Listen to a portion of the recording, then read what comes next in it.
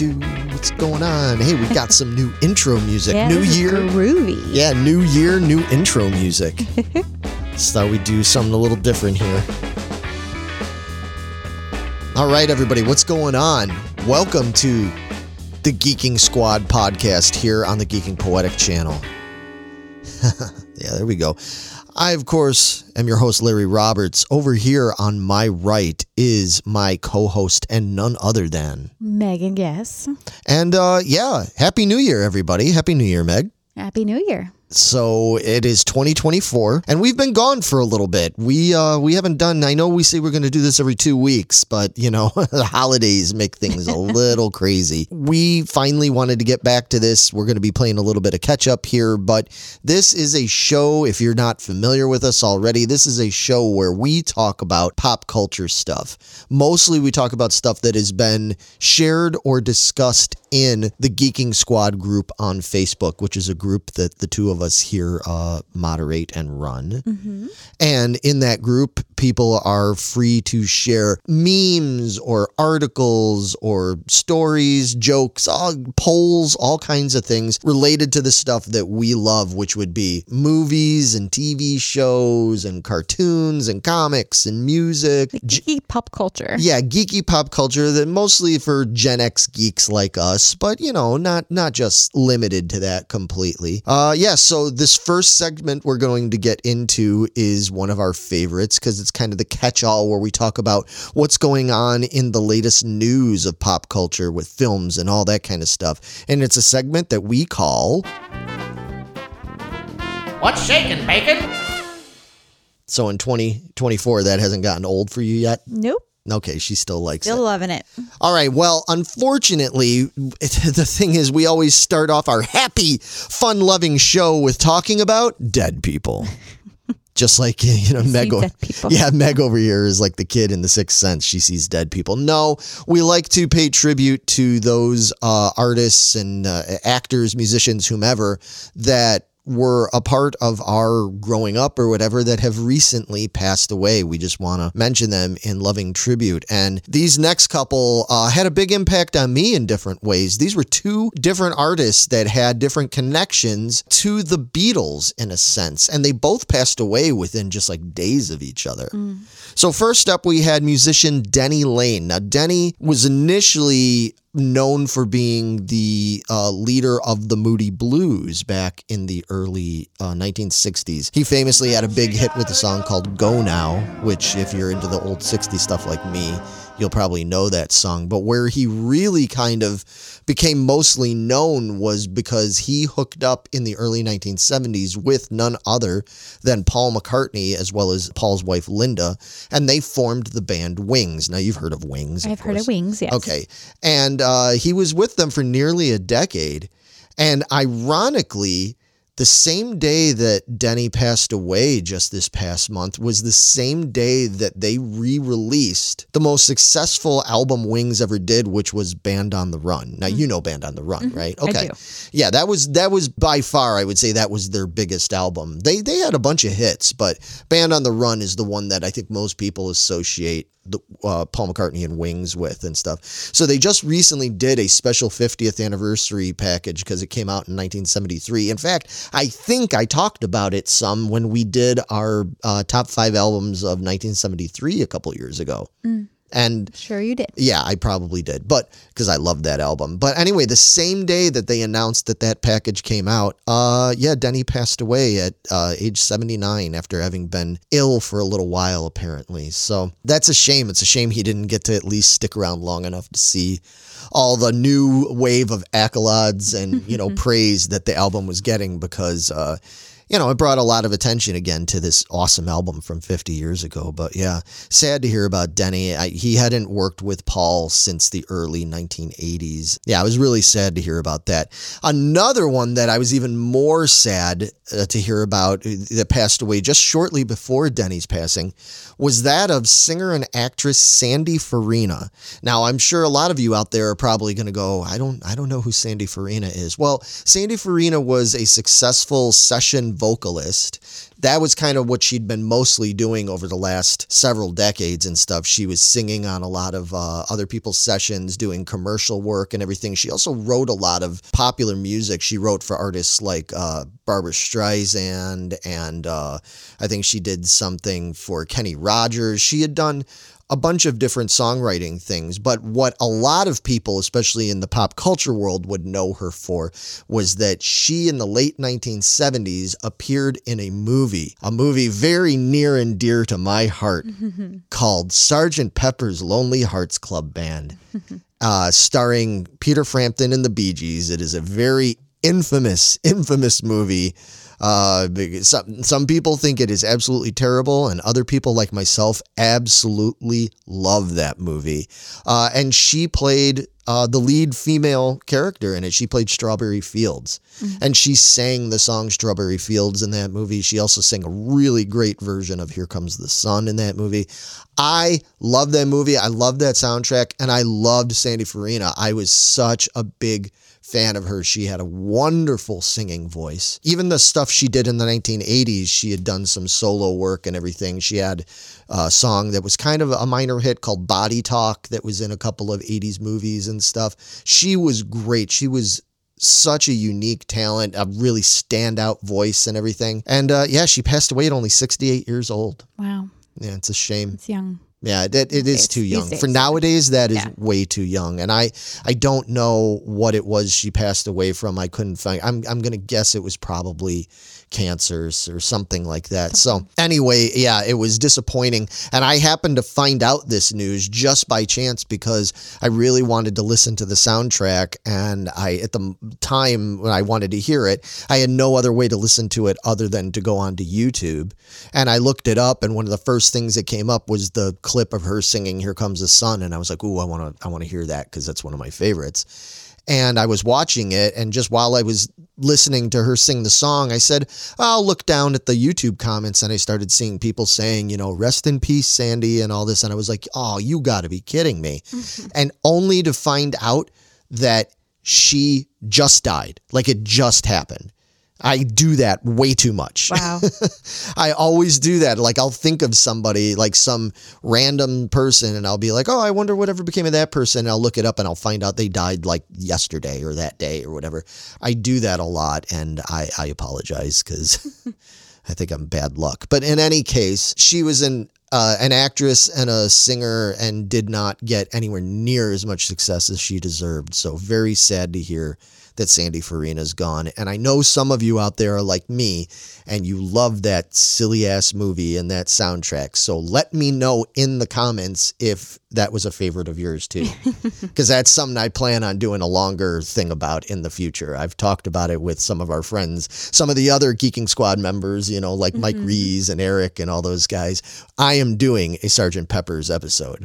I don't care what y'all say. Band together. Okay? Yeah. See what I did there? Band together. Oh boy, it's a band on the run. Right. See what we did there? Oh boy. Well,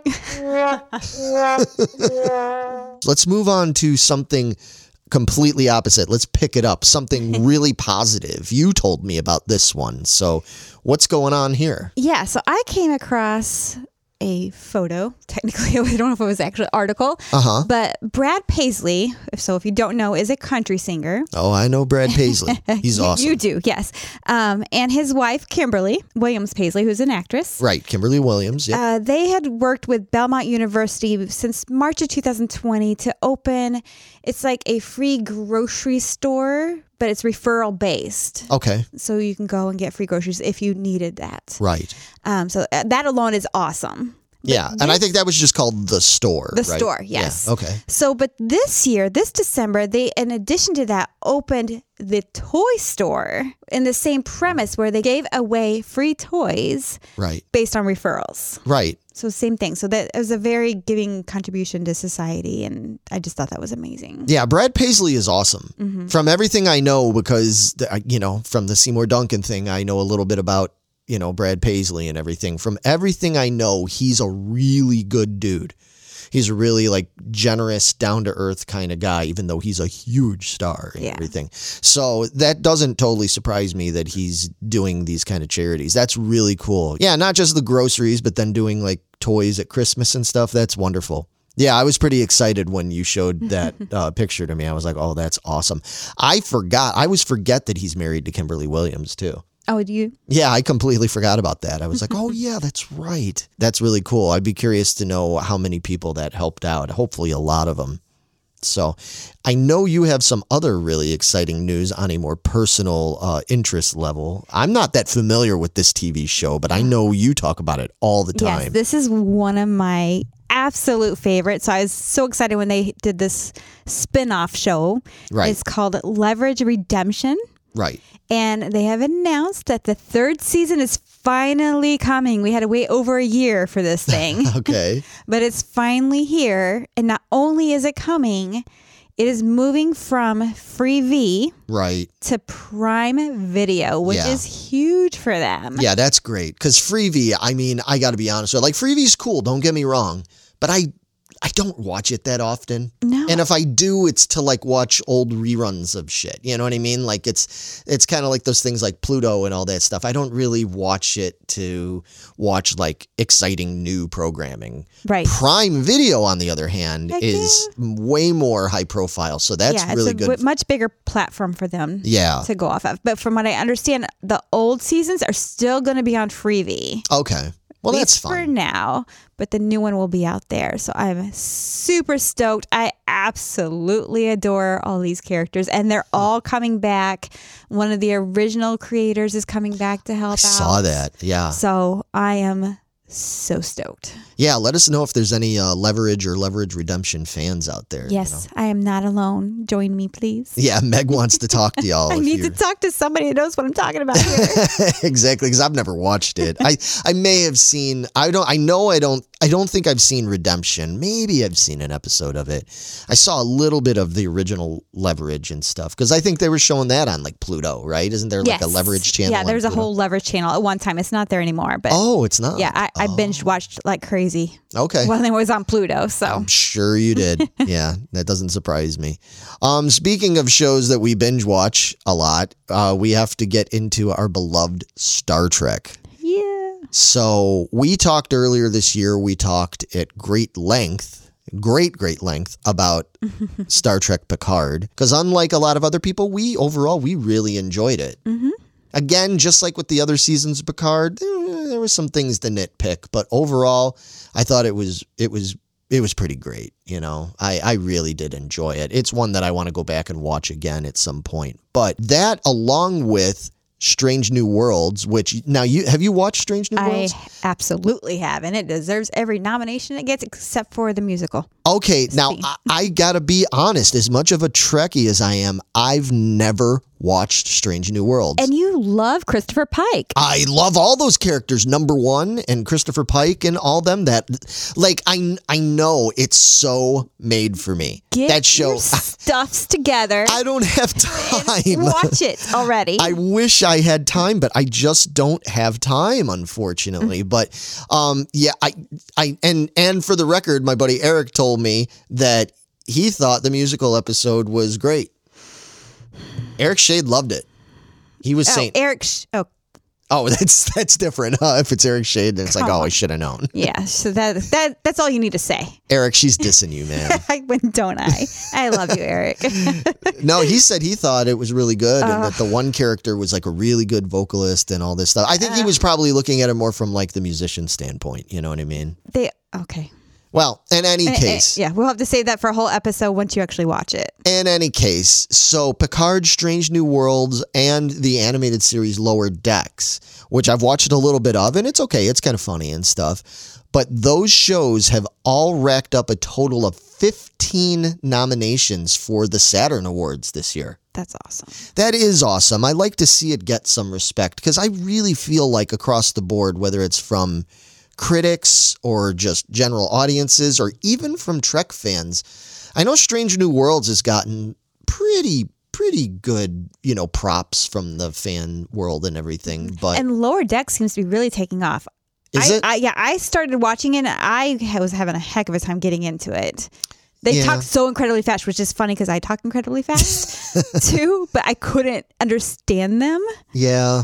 But I need to go back and give this a fair shake because it's really getting a lot of credit now. Yeah. Yeah. So, well, and maybe that doesn't surprise me it got nominations. Right. Don't write it off because just like with us, like with Clone Wars and Rebels and stuff, wasn't so interested at first. And then in the end, it was like, oh my God, this is fantastic. You're right. Maybe it's the same. You're right. Yeah. Maybe it's the same thing with Lower Decks. But anyway, really cool to see all those Trek shows getting those kind of props. Now, as a toy collector, speaking of Star Trek, on a negative side of sorts, it was recently announced that Playmates Toys no longer has the license to the Star Trek line.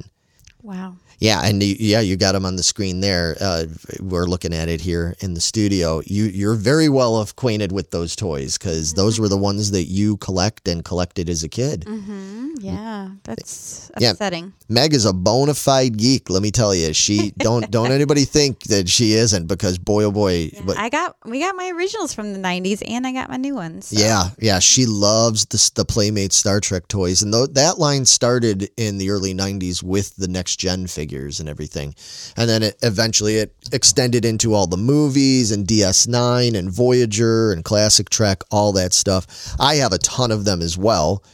Luke has like every toy that was made from Playmates between like 1992 and 1998 or whatever it is. He's got a crazy collection of that stuff. I love those toys, but unfortunately they tried to recently do a resurgence. I think you picked up a couple of them actually, and they were really cool, but I just think that the demand for them is not there anymore, especially since you can still get the original ones pretty easily. Like, you can find them at most toy resale shops and toy shows and things like that, and they're not all that expensive with a few exemptions there. I mean, like if you try to get like a Data Redemption figure or a Tapestry Picard or one of those ones that were like really limited, those are hard to get and expensive, but generally, to get a Khan figure or a Picard figure or whatever, like those are just not that hard to get. So I think that it was a noble try for Playmates to try and revamp that line again, but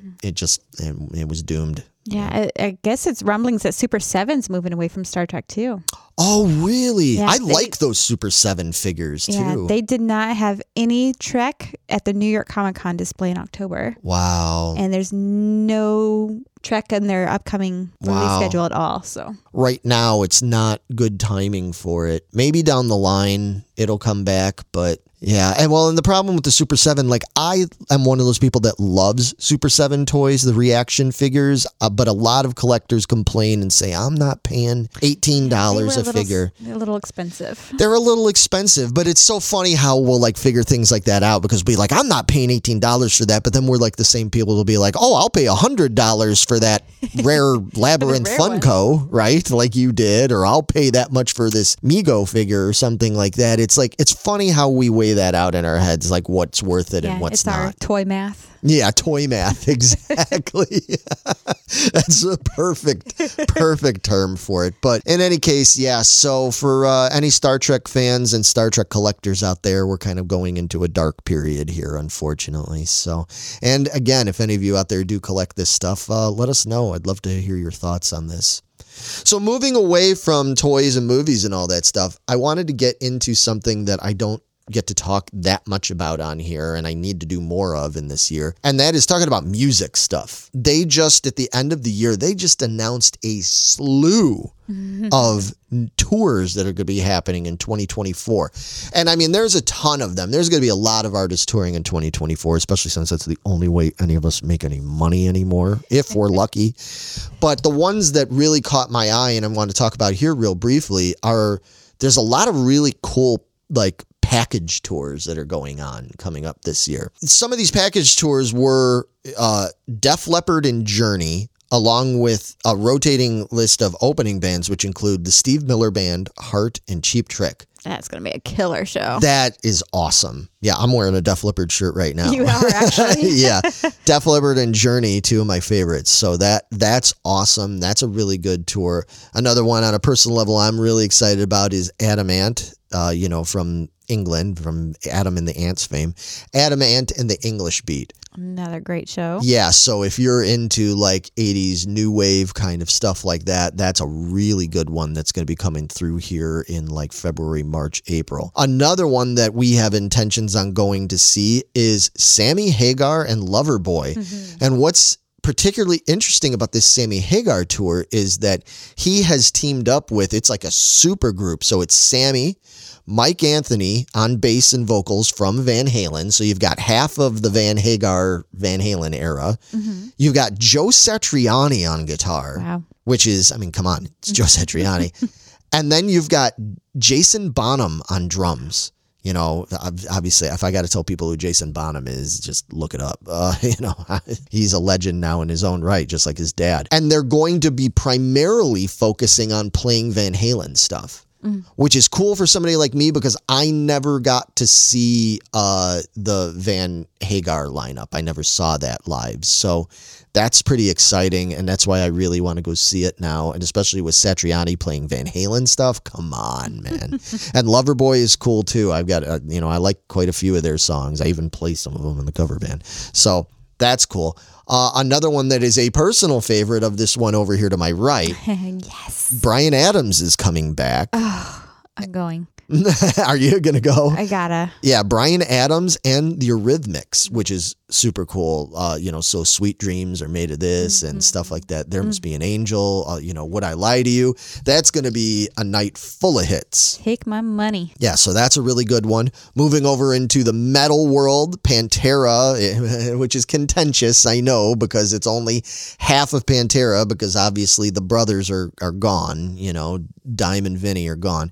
But the reformed Pantera with Zakk Wylde and Charlie Benante on drums are coming around with Lamb of God opening. That's a big metal show right there. Pantera and Lamb of God. That's going to sell out. On the complete opposite of that, you've got in the Southern rock world, which I would love to see this show personally, Lynyrd Skynyrd and ZZ Top, man. Oh my gosh. That's a good one. I've never seen ZZ Top, which is weird. You'd think I would have seen him by now, but I've never seen ZZ Top. And I've seen Skynyrd a couple times, but it's been, I don't think I've seen Skynyrd in 20 years or more. So that would be cool to see. Speaking of Satriani, he's also going to be doing a tour because, again, these are all these cool pairings. Joe Satriani and his very famous former student, Steve Vai. So if you're a guitarist like me and you're a guitar nerd, you kind of almost can't top that one, Here's one that you would be interested in, and actually me too. Kenny Chesney and the Zac Brown Band are touring together. That'd be a great show. That would be a great show. I've never seen Chesney. We saw Zac Brown several years ago and everything. Yeah, they were really good, but never seen Chesney. The problem with Chesney is his tickets are always so expensive, man. Speaking of expensive tickets, the other big tour news, because, it's got to be one of the last tours for these guys, is the Rolling Stones. Wow. You believe they're touring? But what's crazy? I listened to that new Stones album a little bit. It's fantastic. Is it really? It's so good. If you like the Rolling Stones, if you don't like the Rolling Stones, you're not going to think it's fantastic if you're not into that kind of stuff. But I heard it and I was like, oh my gosh, this is so energetic and wow. It doesn't sound like music made by a bunch of 80-year-old guys. You know what I mean? It was really good. I was blown away. Here's another one for people not quite as old, but definitely a throwback. We've got New Kids on the Block are coming back. That was actually a great show when I went and saw it. I would see that again. Yeah, well, this time, New Kids are coming around with Paula Abdul and DJ Jazzy Jeff. So that'll be fun. Yes. That sounds like a really fun show. That's going to be for all you 90s kids, man. That's a lot of dancing right there. Exactly. And then for you early 2000s kids, we've got a team up of Pink and Sheryl Crow. That would be a fabulous show. Yeah, that's interesting. And that's an interesting pairing, yeah. Because Cheryl's so much more kind of like rootsy rock, pop kind of thing. And Pink is like a little bit more like that energetic, dancey pop kind of rock thing. Screw with me and find out. Rock. Yeah, there you go. Yeah, Pink will kick your ass, man. Sheryl Crow might as well. Now that I think about it, they're no slouches. And then last but not least, there's a bunch of other ones, but can't leave out all the 90s, punk rock kind of kids and stuff. This would be the one that would appeal to Matt if Matt was here, and that is Green Day, Smashing Pumpkins, and Rancid. Oh my God, I kind of want to go to that show. Like, I like all three bands. I especially like Smashing Pumpkins and Rancid. Green Day's okay. I like some of their stuff. I like their earlier stuff. That's going to be a really, really good show. Is anybody out there going to any of these shows? Have any of you got tickets yet for any of these? Because I would love to know. Speaking of tours, and it's actually the last tour that I went to go see, I think it was the last show that I got to go see back around Thanksgiving, was Kiss just recently ended their never-ending, it seemed, farewell tour, and they did them at Madison Square Garden. Unfortunately, those shows were fraught with a lot of complaints afterwards, one not least of which because Kiss fans are pains in the asses. And listen, if anybody out there is going to get all offended, I am a massive... Or the biggest. I am a massive Kiss fan. So if people want to sit there and be like, well, I bet you're not that big of a Kiss fan. Oh, challenge me. I dare you to challenge me. You got a Kiss hoodie on right now. I'm wearing a Kiss hoodie right now over my Def Leppard shirt. Yeah, you are a fanatic. I know my Kiss stuff. I know the trivia. I can tell you all the catalog numbers of each vinyl record. That's how much of a dork I am about it. I can do it by memory. I loved the last two shows that I saw. I thought they were great fun. But from what I understand, the big complaint was a lot of people paid a lot of money and went through a lot of trouble and traveled from all over the world to go to these farewell shows, expecting it to be some big, spectacular farewell. Especially the last one. The last one ever in New York, where they're from, at Madison Square Garden. Everybody expected there might be something special, and they did nothing special. It's just like all the other shows, right?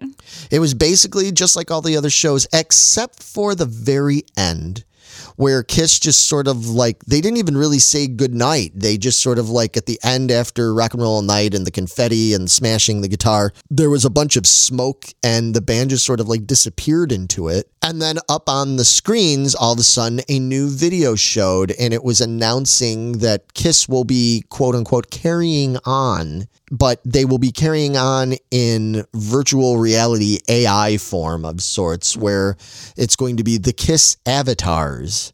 So it's going to be these computer-generated Kiss guys are going to be going out, and I guess it's really vague. They haven't really thoroughly explained how they're going to do this or anything. They're going to be, computer-generated versions of the Kiss guys that are going to be going out and performing, whether it's going to be a tour or it's going to be at a place. I mean, have they even announced when this is supposed to happen? Do we know? So it does say that they have announced the first digital avatar show that will take place, but not until 2027. And that makes sense because, to be honest with you, I saw the video of the digital avatars and I was like, this doesn't look all that great. And I'm not trying to, again, I'm not one of these people that's like so many of these other Kiss fans that complains about everything. I'm grateful for what I get when it comes to Kiss for the most part. But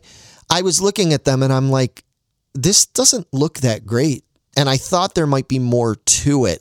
When ABBA just recently started doing this, where they're having shows where ABBA, quote unquote ABBA, is performing, but they're these digital avatars, almost like these holograms of sorts. They're performing there with a live band, and the actual artists voices, it's their real voices and stuff. But obviously the members of ABBA are in their 70s and 80s now. They can't do all that. So the avatars look like classic 1977 ABBA.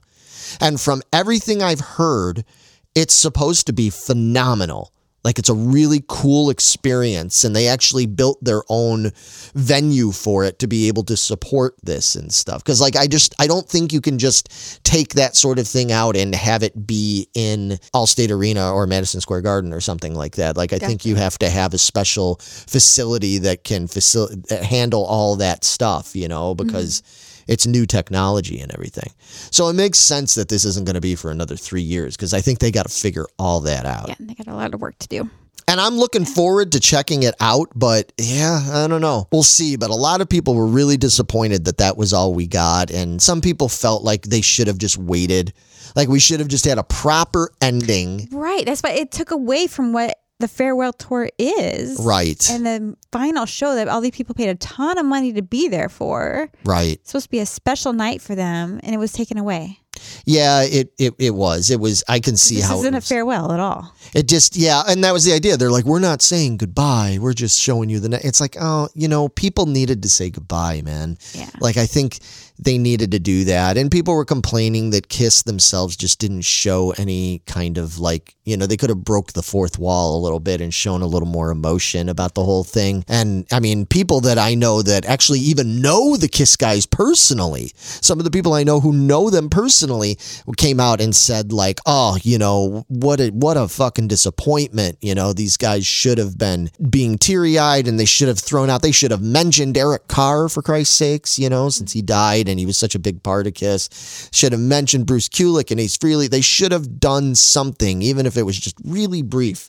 They could have done something. I thought maybe at the very end, but like before Rock and Roll Night or something like that, I thought maybe they would do Let Me Know, the first song off the first album, the first song that Gene and Paul ever wrote together. And they used to do as an encore back when they did the Kiss Alive tour and stuff like that back in 75. Like I thought maybe they'd do something just unique for that one show. You know what I mean? And they didn't. It was just like business as usual. And it's like, because to them it is, because it's not their last show. They've still got a lot of work to do. Yeah, I think they miscalculated that personally. Yep. And then one last final note. Speaking of Kiss, we can mention a very well-known ex of Gene Simmons, none other than Cher. She became the first female artist in history to have a #1 hit song on the charts in each of the last 7 decades. She has had a #1 song in every decade for the last 7 decades. Isn't that crazy? That's awesome. Yeah, first female artist in history to do that. She scored a #1 song on the Billboard charts this December with the song DJ Play a Christmas Song. I heard it one time on the radio. Isn't that crazy? Yeah, I heard it like once too. For it being #1, you think it would have got played a little bit more, but I guess they didn't have any room with having to play Mariah Carey over and over again, so. But in any case, that's cool. I love Cher. I think Cher's awesome. You like Cher, don't you? Oh yeah, she puts on a fabulous show. Yeah, you guys went and saw that. Amazing. Yeah, I saw her years ago and she was great. So yeah, she's excellent. So, cheers to her. But all right, so let's get a little word from our sponsor here before we move on to the next segment. You down for that? I'm down. All right, here we go.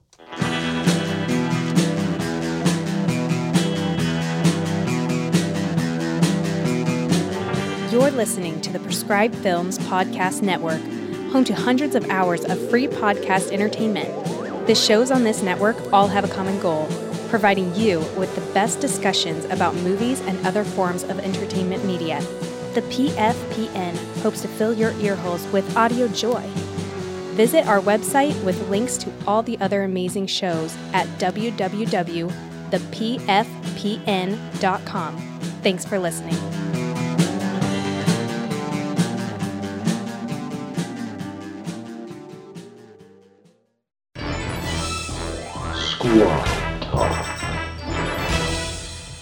And we are back with a little bit of that good old smooth talking squad talk.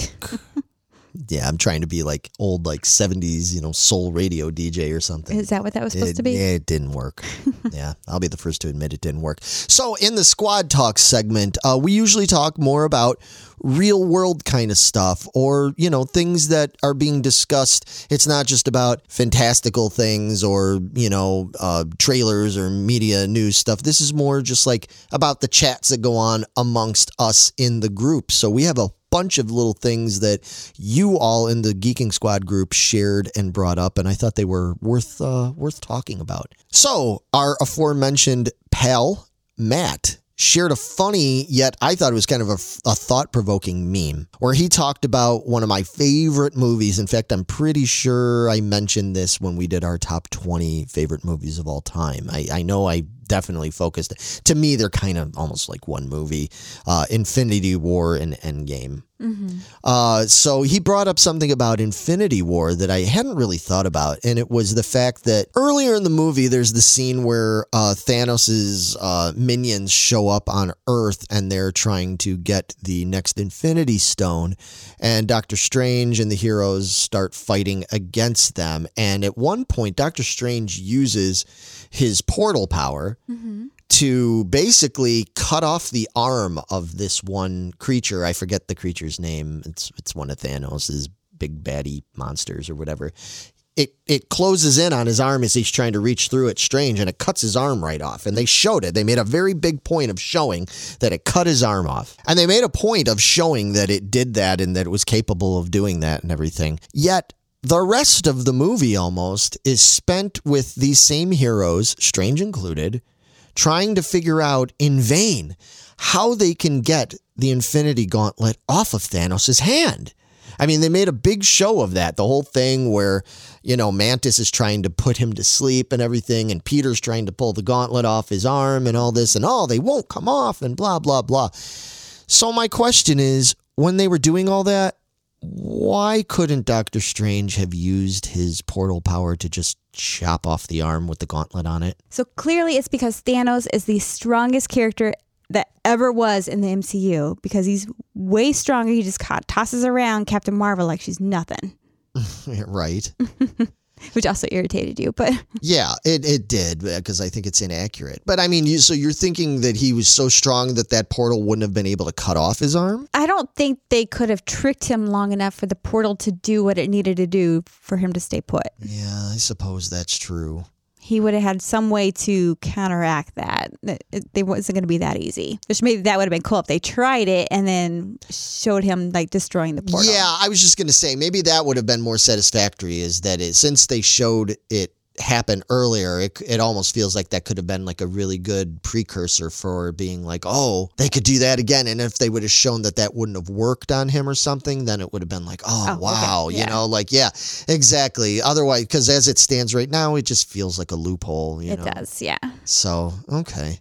All right, fair enough. All right, just like I said. Very interesting. That's a good point. A few different points here that different members brought up about some of these movies. Another one is Chris Lynn shared article meme thing that was discussing the fact that none of these Willy Wonka remakes they've done over the last couple of decades have ever gotten it right, mainly due to the fact that he was so unhinged and unpredictable. And when I say he, I'm meaning the Gene Wilder version, what most people consider to be the Willy Wonka. Yeah. And in that version, you really didn't know, honestly, if he was going to let the kids die. It's so true. Because he was so sinister and everything. And I got to say, to me, that's one of the main reasons why I think these new Wonka movies haven't really been able to take off. I think that's what the Tim Burton version got wrong. Even though I didn't hate that version, I haven't hated any of these other versions of it from what I've seen of them. What was so appealing to people and what made adults and all different people get into it was the fact that it wasn't just some la la la kiddie movie. It was like, wait a minute, this is really twisted. Yeah. Not just twisted in that wow, it's so psychedelic and weird. No, it was kind of messed up. It was kind of menacing. Yeah. Yeah, it was like the kind of movie that at the same time, if you were like a 10-year-old kid, you could watch that movie and be like, okay, on one hand, I love this because, I wish there was a Wonka factory like that and I could go there and swim in the chocolate and all this other kind of stuff. But at the same time, you'd have nightmares about it too, because you'd be like, oh my God, that's a terrifying place. Right. This guy and his big eyes and crazy hair. This guy's trying to kill me and everything. Yeah. Yeah. Even when he freaks out at Charlie at the end, there was so much drama there. Yeah. And everything. And that movie just had this perfect balance of drama and comedy and silliness and, heartfelt moments and everything. That's what makes the original Willy Wonka so good that these other movies have not really gotten right. Now, that being said, though, I got to say that the newly released Wonka movie, I haven't seen it yet. I've seen parts of it and stuff, but it's been like received pretty well from what I've he's seen. doing pretty good. But I think what's making it work is that from everything I've seen and know about it, it's taking like a totally different type of like approach to it. Okay. And like how do I explain it? I saw somebody else explain it this way, and then I was like, oh, that makes sense from what I know of it, is that they kind of took an approach to it like they did with the Paddington movies, where it's got like you're taking this like child's book, this somewhat simple kind of, kid's story thing, but they're adding this maturity to it that plays better for like adults and stuff like that. And it's hard to explain, but from what I read, I was like, oh, okay. At least if they're going to do something with this story, then they're like, we're not even going to try to match the original, which I feel like in some ways the other movie did. It was trying to be like, oh, we're going to be the new version of the original Willy Wonka movie. Oh, okay. And it didn't work. It didn't work. Okay. But this one's like, no. We're going to approach it from like a different angle and stuff. So I'm definitely more interested now in seeing this new one after the little bits I've seen and the reviews I've seen of it and stuff. Whether it's going to live up to the Gene Wilder version, I don't know. But yeah, I don't think it's like apples and oranges. Right. And I think that's the approach they took with this one. So as such, I'm kind of more interested now in seeing it. So if I do see it, I'll have to let you guys know what I thought and everything. Yes, please. Lisa Nicole in the group actually mentioned an article. Oh my God. Even just thinking about this is making my stomach churn right now. She mentioned that scientists have came up with a way to make a thicker and more long-lasting flavored Malort. Oh God! So that when you drink it, it lasts longer on your tongue. Why? Yeah, I mean, was anybody asking for that? Right. Like, does anybody? I want to know again.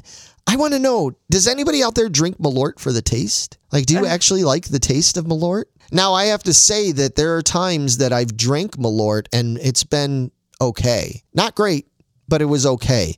And then there were times like when we did the challenge, when we did the trivia torture. Right, which is actually why she shared this in the group.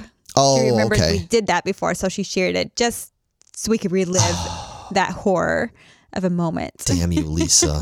Why would you do that to us? Because it did. I got to say, it got everybody in the group dry heaving. Like the reactions from everybody in the group when she shared that was like, oh my God, it's just terrible. Yeah, yeah. I do not recommend. 1 star. Do not recommend. Yeah, because like half a star. Yeah, half a star. No stars. Yeah, exactly. I do not need a thicker and longer lasting Malort. Nobody in the world needs that. Maybe unless you're trying to force it use it as like ways of getting torture. getting people to tell the truth or something, or something, using it like castor oil or one of those. Like, remember that was always a thing. Remember that in the old cartoons? It was always like there was the thing like about taking castor oil. You would see that in like a Tom and Jerry cartoon where the bottle would accidentally tip over and Jerry'd swallow a bunch of it and get sick and everything. Like as a kid, now I never had or was around castor oil, but as a kid, I was like terrified of castor oil because of those cartoons. When I was a kid back in the day, like the worst things that could happen would have been being forced to drink castor oil and quicksand. Yes. Because everything was quicksand, man. I really thought would be a real problem. Yeah, exactly. Like that joke. I forget where that joke came from, but it is true. That is like a spot on joke that it's like when we were kids, we thought quicksand was going to really be a problem in our lives. Lastly, here for this segment, Chris Lynn again, she shared a cool Choose meme. We haven't had Choose memes in a while. Now, I shouldn't say that. We have had Choose memes, but they've been ones that have been propagated by us and that we did for the holidays and stuff. That's why we were so busy. We normally we would have been doing that in segments like this, but we had some Choose memes that we actually did some videos, and we've got some cool YouTube shorts for those that don't want to sit through the whole video. If you just want to see the the 1 minute result, look through our YouTube shorts and you will see them. We did some holiday ones, but we have one that has nothing to do with holidays. It has to do with the Old West. And this was a cool one because I was like, oh, this actually was really thought provoking for me because I grew up watching a lot of these shows. Did you? Oh, yeah. Back in the 70s and even the early 80s. On the weekends, especially like on a Sunday morning, it was always all about these shows. It was the old Westerns and stuff because they were still like in syndication and reruns and stuff back then. And that's what I grew up with. I didn't have cable. I had 5 stations or something to choose from, and that was it. So this meme asks, you're in trouble in Old West TV land. Which one of these characters do you want to come help you? And out of that, the choices were the character Matt Dillon, and we're not talking about Matt Dillon from There's Something About Mary, Matt Dillon, not the actor, but the cowboy, Matt Dillon. He was from Gunsmoke. We have Paladin from Have Gun Will Travel. You might know that from, what's the Stephen King movie? Stand By Me, when they're singing about Paladin. Jim West from The Wild Wild West. And we're not talking about Will Smith and his Wild Wild West. Lucas McCain from The Rifleman. Another Kane from Kung Fu. That's the most modern one on this list because that was from the 70s. And then last but not least, the Lone Ranger. So we were asked to pick one of those. Meg, can you pick any of those? Are you familiar with these? Not really. No. Oh, that surprises me. No, but I'm going to go off these pictures. And I was choosing between Jim West. Okay. Because he looks real sharp. He's a very sharp dressed man. Yeah. Good haircut. But he doesn't have a cowboy hat. That's just not right. Maybe he's just not wearing it in this picture. Yeah. Okay. And then, of course, the Lone Ranger. Yeah. That one I remember the best. And he's got a cool mask, so you don't know who he is. Right. So we can just kind of, once the fighting's over, just take the mask off and walk around like normal people. And nobody will know who we are. And he's got a cool horse. Silver. Hi-ho Silver. Yes. That's it. Yep. So, I mean, that's the one I remember the most from this list. So I go the Lone Ranger. Well, I'm with you. For me, it's Lone Ranger. Now, I watched all of these, and they're all cool. They're all good for different reasons and stuff. But the Lone Ranger, I was a big, big fan of the Lone Ranger when I was a kid. Plus, it was also helped by the fact that in the late 70s, early 80s, they came out with the Legend of the Lone Ranger movie. They did that movie and stuff. So that was a big deal for me back then. And I watched all of these. Ironically, one of the ones that I used to watch all the time is not on this list, and that's the Cisco Kid. I used to watch that all the time on WGN Channel 9 in Chicago and stuff. So that would have been tough for me. But yeah, I got to go with Lone Ranger. I would say my follow-up, I might go with Chuck Connor's Lucas McCain from The Rifleman. He was a badass. Yeah, Chuck Connors is a bad dude, man. So yeah, that was fun. All right. Well, let's move on.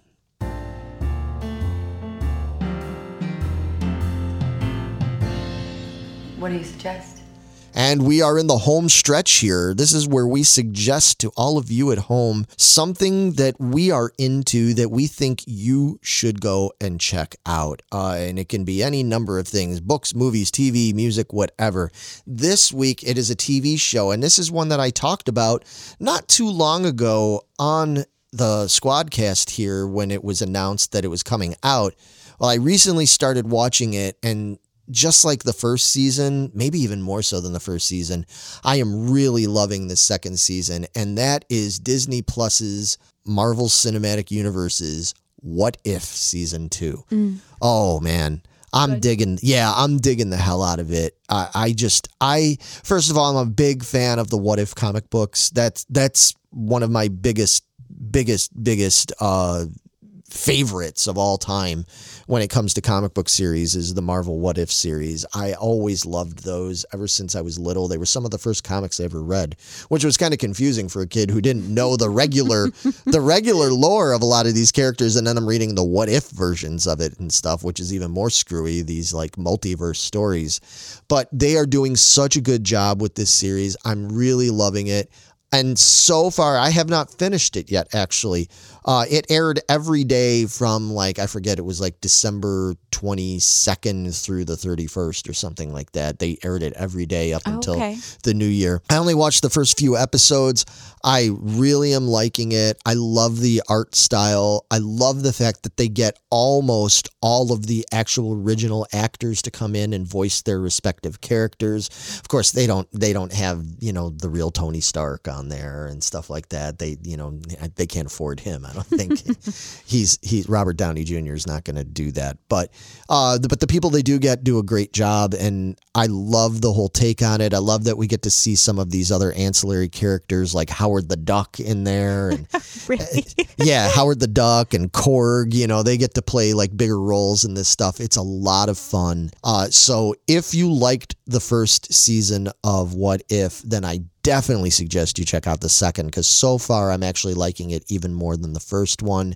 And it does carry over with some of the characters, like Captain Peggy Carter is in this new one too, which we first saw in the first season, and then we saw her briefly in Doctor Strange and the Multiverse of Madness and stuff. But again, I know she died in that, but we have to remember there are multiple Captain Peggy Carters throughout the multiverse and stuff. So the one that died in the movie is not the only one. But anyway, like a soap opera now.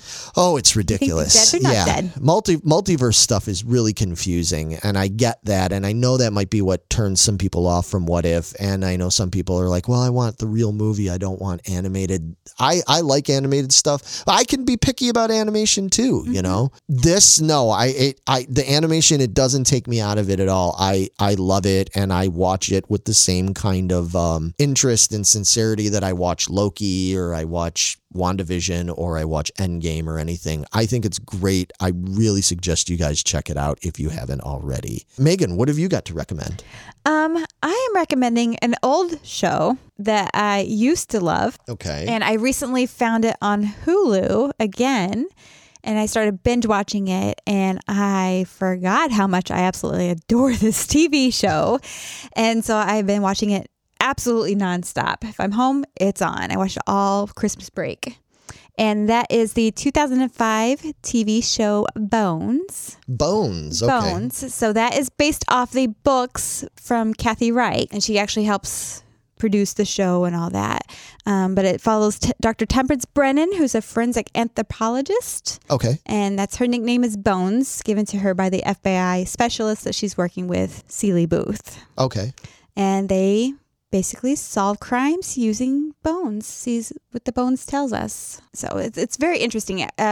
Forensic anthropology, it's always something that's always fascinated me. And the fact that she specializes in bones really fascinates me, because I always want to be an archaeologist. Right. And that's more with bones, not so much the fleshy, gooey pieces of it I gotcha. that still smell. So, and of course it's goofy and silly. It's a dramedy. So they got very serious pieces into it. Not everybody's safe from dying in this. Okay. It's 12 seasons, so there's plenty of it to binge watch too. So wow. I am super excited I found this, and I can binge watch all 12 seasons. Now, what's it on? It is on Hulu. Hulu, okay. For the Hulu subscription, yes. Okay, nice.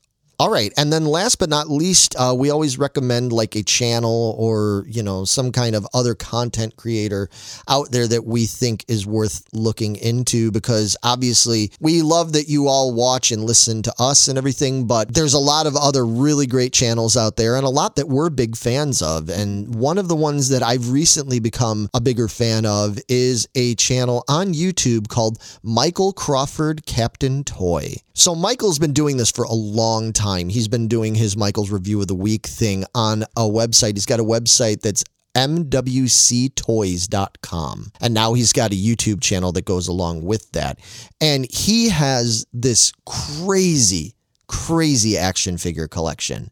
You watch the videos and you watch him walk up and down these aisles. And I mean aisles of toys that he's got. Mm-hmm. And most of them, he does have some that are in the package, but most of them are out of the package and they're displayed on these shelves. It's really impressive. And it's a great place to go to find out what new figures are out there, and how do they look? How are they posable and stuff? Because that could be important if you're a person that opens figures, you know what I mean? Like, I mostly keep mine in the package a lot of times, but for a lot of people out there that like to open them and pose them and make dioramas and stuff, you need to know, like, well, how do they look out of the package? Like, is it going to be worth my money? Sometimes these figures look great, but then you go to pose them and they fall over and they're just kind of shoddily made. So he gets like pretty in depth with showing them and talking about them, and he goes all through stuff. He's got videos where it's like the best Santa Claus action figures or best chef or cook action figures. He has best Catwoman action figures, and there's a lot of them. Wow, really? You know, because Catwoman's been having action figures made ever since, you know, the late 60s, early 70s and stuff, you know, at least since they did Mego figures. I'm not sure if they did one in like the Captain Action or whatever the related line was with that. But yeah, so there's tons of them. You know, he's got videos that are just about Rick and Morty action figures and so on. It's really good stuff. And I just think it's worth looking into and checking out if you're into. I know a lot of the people that watch and listen to us are into toys just like I am. So yeah, Michael Crawford has a great channel out there. Check him out on YouTube and also at his website, mwctoys.com. And with that, I think we're done. That's all she wrote, folks. We will be back very soon, hopefully.